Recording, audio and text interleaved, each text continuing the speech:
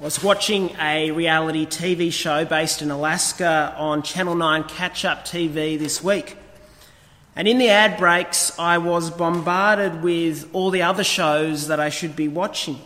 And what struck me was the number of, new to me, medical shows. There's all these medical TV shows that I've never heard of. I mean, many of us would have heard of the massively popular House or All Saints, ER, Grey's Anatomy. There are so many medical dramas out there in our world. And we as consumers of drama, we love this type of drama in particular. I think we love these dramas because they're about people in real circumstances of life. They're about the politics that go on in a hospital and the relationships that go on in hospitals. But more than that, I think often they become a biological whodunit. There's a type of mystery almost in these medical dramas where we as viewers are compelled to join in the hunt and to enjoy the thrill of the resolution of what might be wrong with this person and how it's revealed. We share in their pain as we see these people, their anxiety, their hopefulness and the joy, as usually the episode is resolved at the end. And it got me thinking. Why do we love these shows this much? And I think in many ways it shows us the value that we place on health. Health is so important in our lives. It's important to us, and yet it's quite a delicate topic. And as we watch these shows, we live and relive these cycles of sickness and wellness. None of us want to be sick. We don't want invasive surgeries, but we want to watch them. We want to feel like those medical dramas are in fact our reality. Because we know that there will be times where we are met with sickness. We perhaps recall times where we have been sick and healing has come.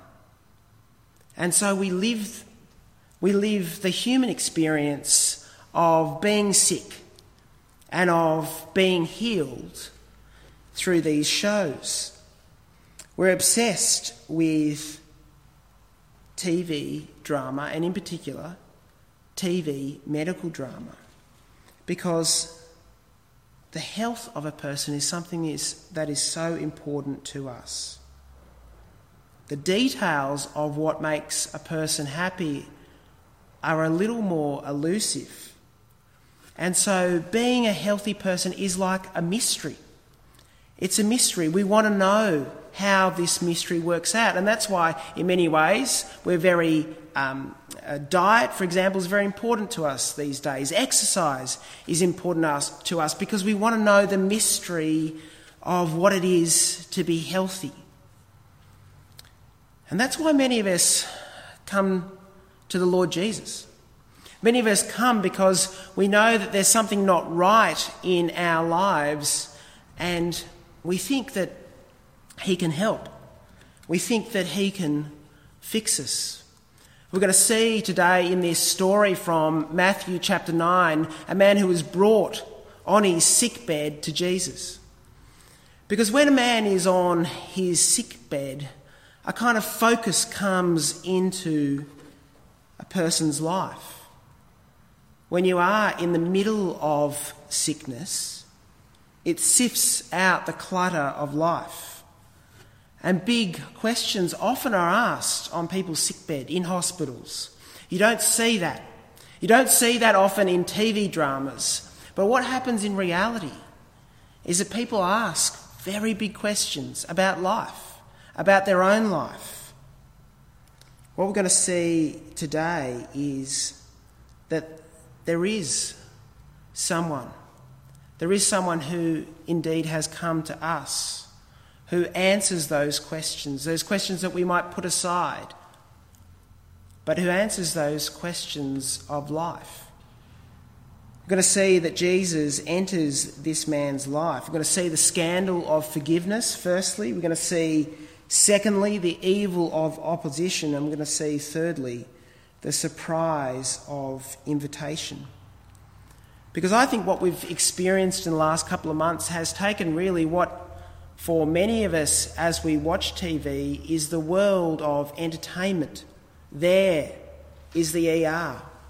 There on our screen are people in wards. But in the last couple of months, those realities have come home. Those realities have come home to all of us. That there is this potential.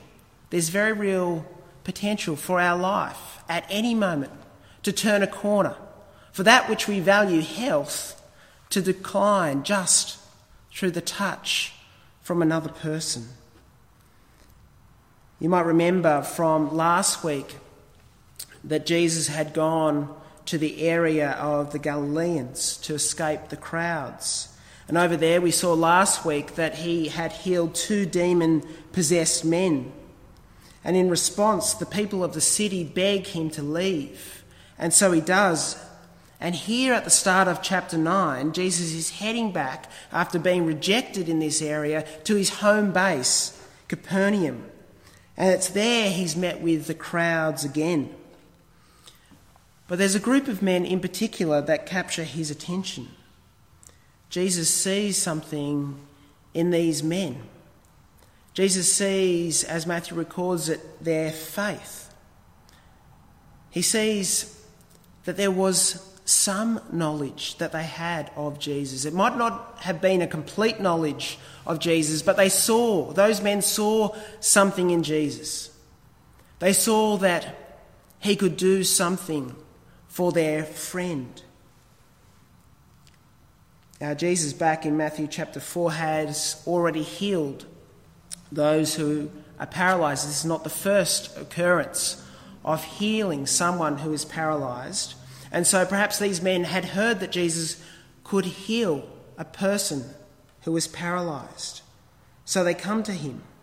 And the Gospel of Mark records a little more detail in this particular story than Matthew does, because the crowds aren't just a problem for Jesus, they're a problem to this paralytic man. And so Mark tells us that they dig a hole in the roof and lower him down. And here we have these men with their faith. Their faith not just in an idea or a philosophy, but their faith in the person of Jesus. That he could make a difference, that no one else could do what he could do. And so with this extraordinary effort to overcome these hurdles, they bring this man to Jesus' feet. And in what happens next, the key is really the key to the entire passage. Because Jesus looks at this man. This man has been brought by his friends, lowered down, and is there before him. And he doesn't say what we or those there would have expected him to say. He doesn't say, be healed, or walk. That would have been our expectation, I'm sure, if we were there. Now he looks at that man and he says this. He says, take heart. Your sins are forgiven. See, here is this man on the mat, this man who cannot walk. This man who cannot help himself. This man who cannot even bring himself to Jesus. He is clearly a needy man. And perhaps others looked on at him with a sense of compassion. Perhaps they felt sorry for him.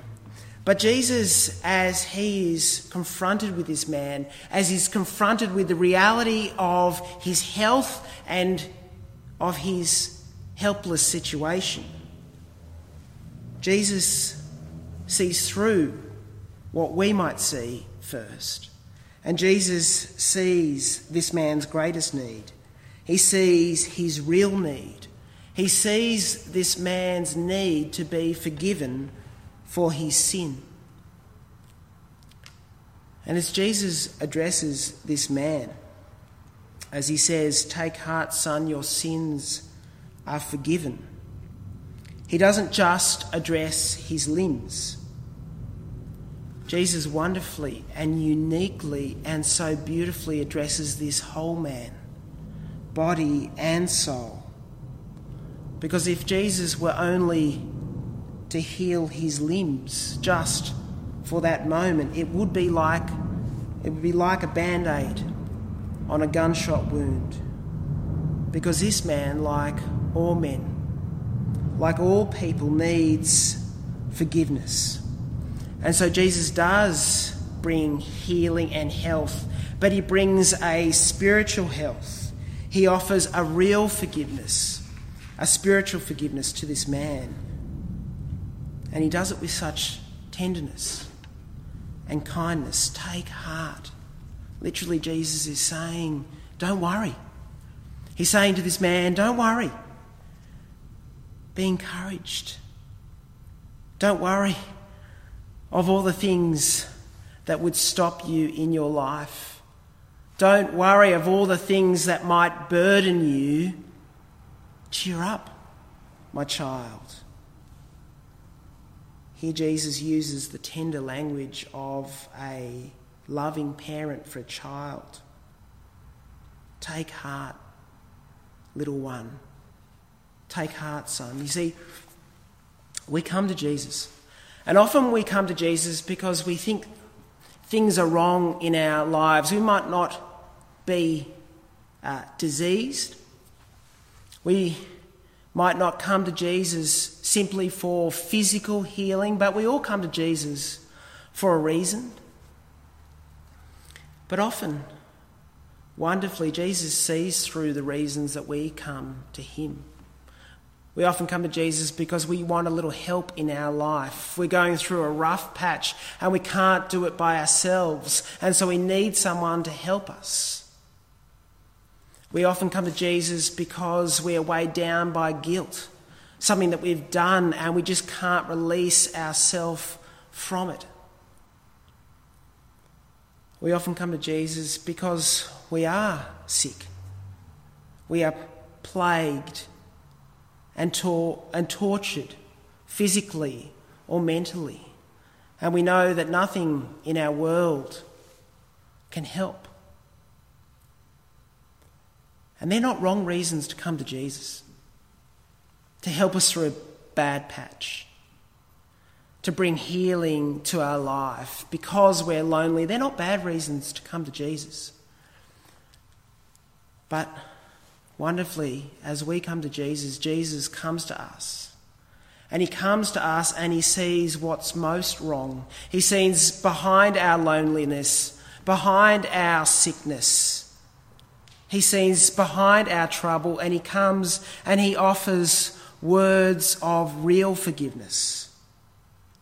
You see, Jesus values the opposite of what we value. In our world, if Jesus had said, "Your sins are forgiven," our world, might not be so concerned with that. Our world, as medical dramas show us, are concerned for the health that Jesus brings. But Jesus is concerned for this man. Jesus is concerned for this man's sin. Now, sin is one of those things that we have trouble with.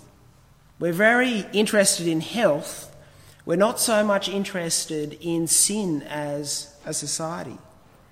But the Bible reminds us that sin is the generating force behind sickness and death. We're reminded of that in Romans chapter 5, verse 12. That what blocks us from what we so desire in health is in fact the reality of sin. The Bible also makes clear that individual sin is not caused by specific sins. That those who are sick aren't necessarily sick because of some specific sin. No, what we see in the Bible is that sin is two things. Sin is so deep and sin is so personal. Firstly, sin is deep.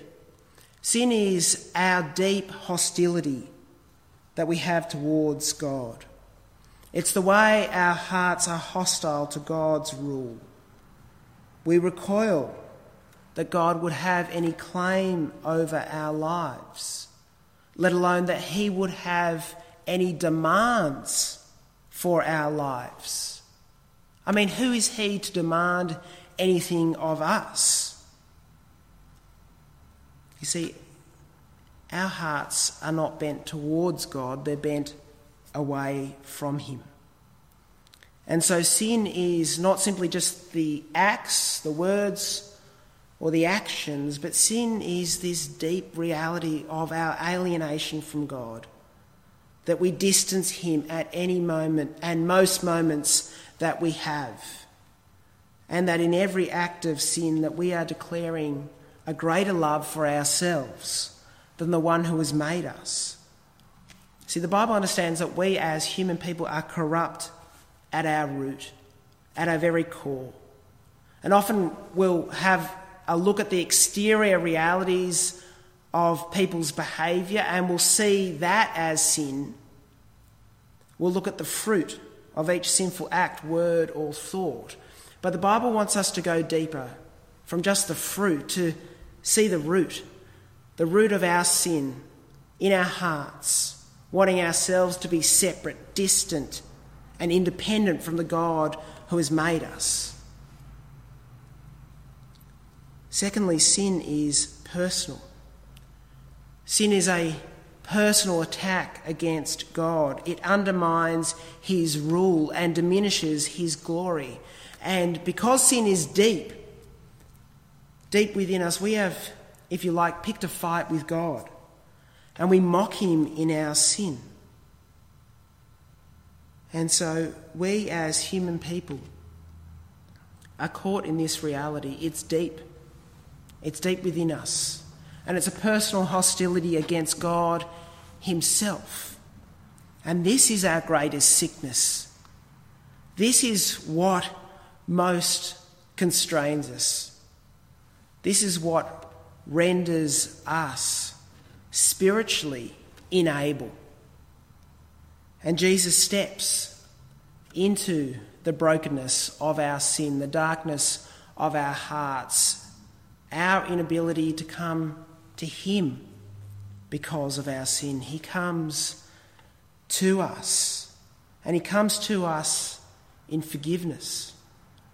And these are the words that Jesus offers to this man who is brought before him. In the Bible, forgiveness is both an act and an inclination. Forgiveness is something that we do and also something that we feel. In the Bible, forgiveness is to wipe clean. Forgiveness means to wash, to remove, to cover over, to remember no more. And so the person who is forgiven is no longer obligated to repay. And the one who forgives regards that person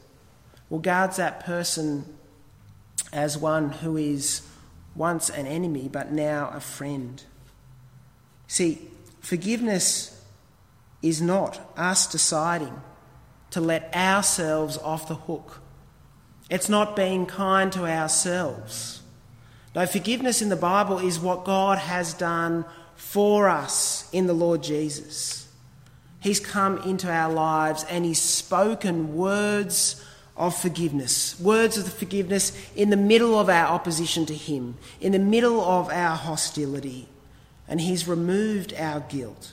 He's reconciled us as his precious children. And Jesus does that, ultimately, fully and finally in his death on the cross. Because this is what's picked up in the next section. Because Jesus says to this man, your sins are forgiven. But how would you know? In fact, this is what the Pharisees pick up on. They think that, well, there in verse 3, that Jesus is blaspheming that he's taking on the place of God being able to forgive this man of sin. And so there in that room, as this man is healed, as Jesus brings forgiveness, there in that room, the tension becomes thick. Jesus knows what they're thinking there in verse 4, and he knows the evil that is in their hearts. And that's our next section there, the evil of opposition. Those who see this man's healing, those who question it, those who question Jesus' authority,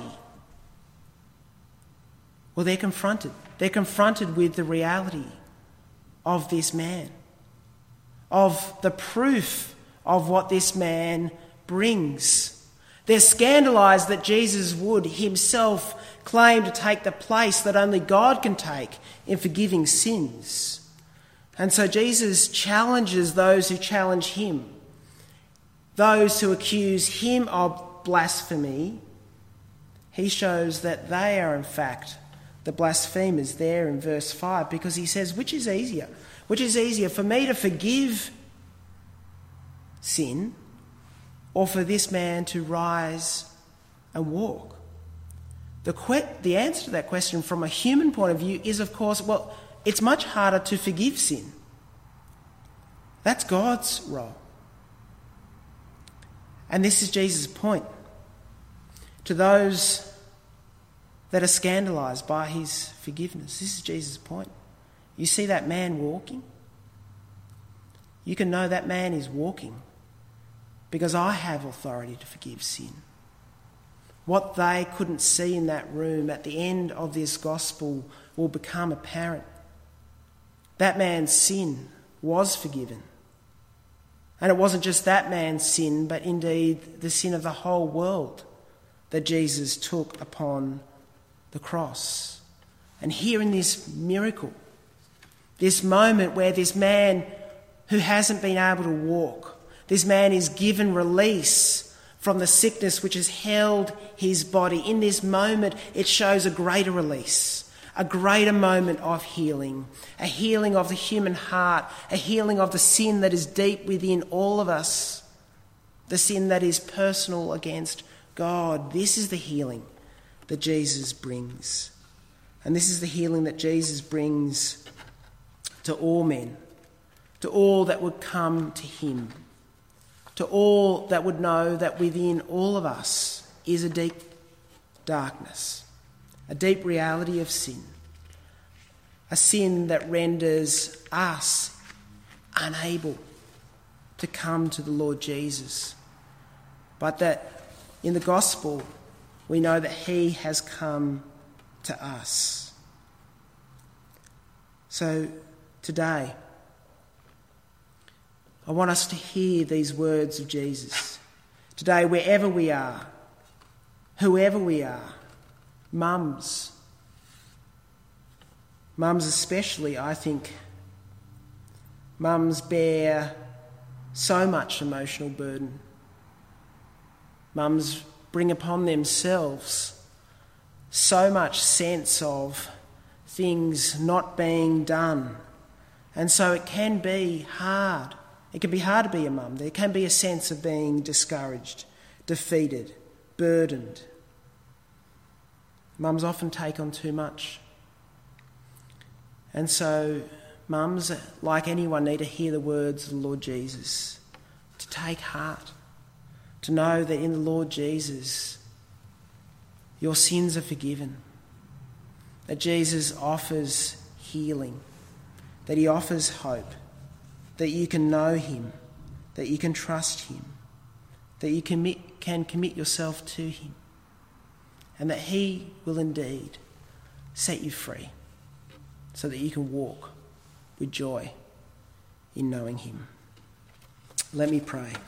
Dear Heavenly Father, we thank you for the Lord Jesus. We thank you that he has taken on our burden of sin.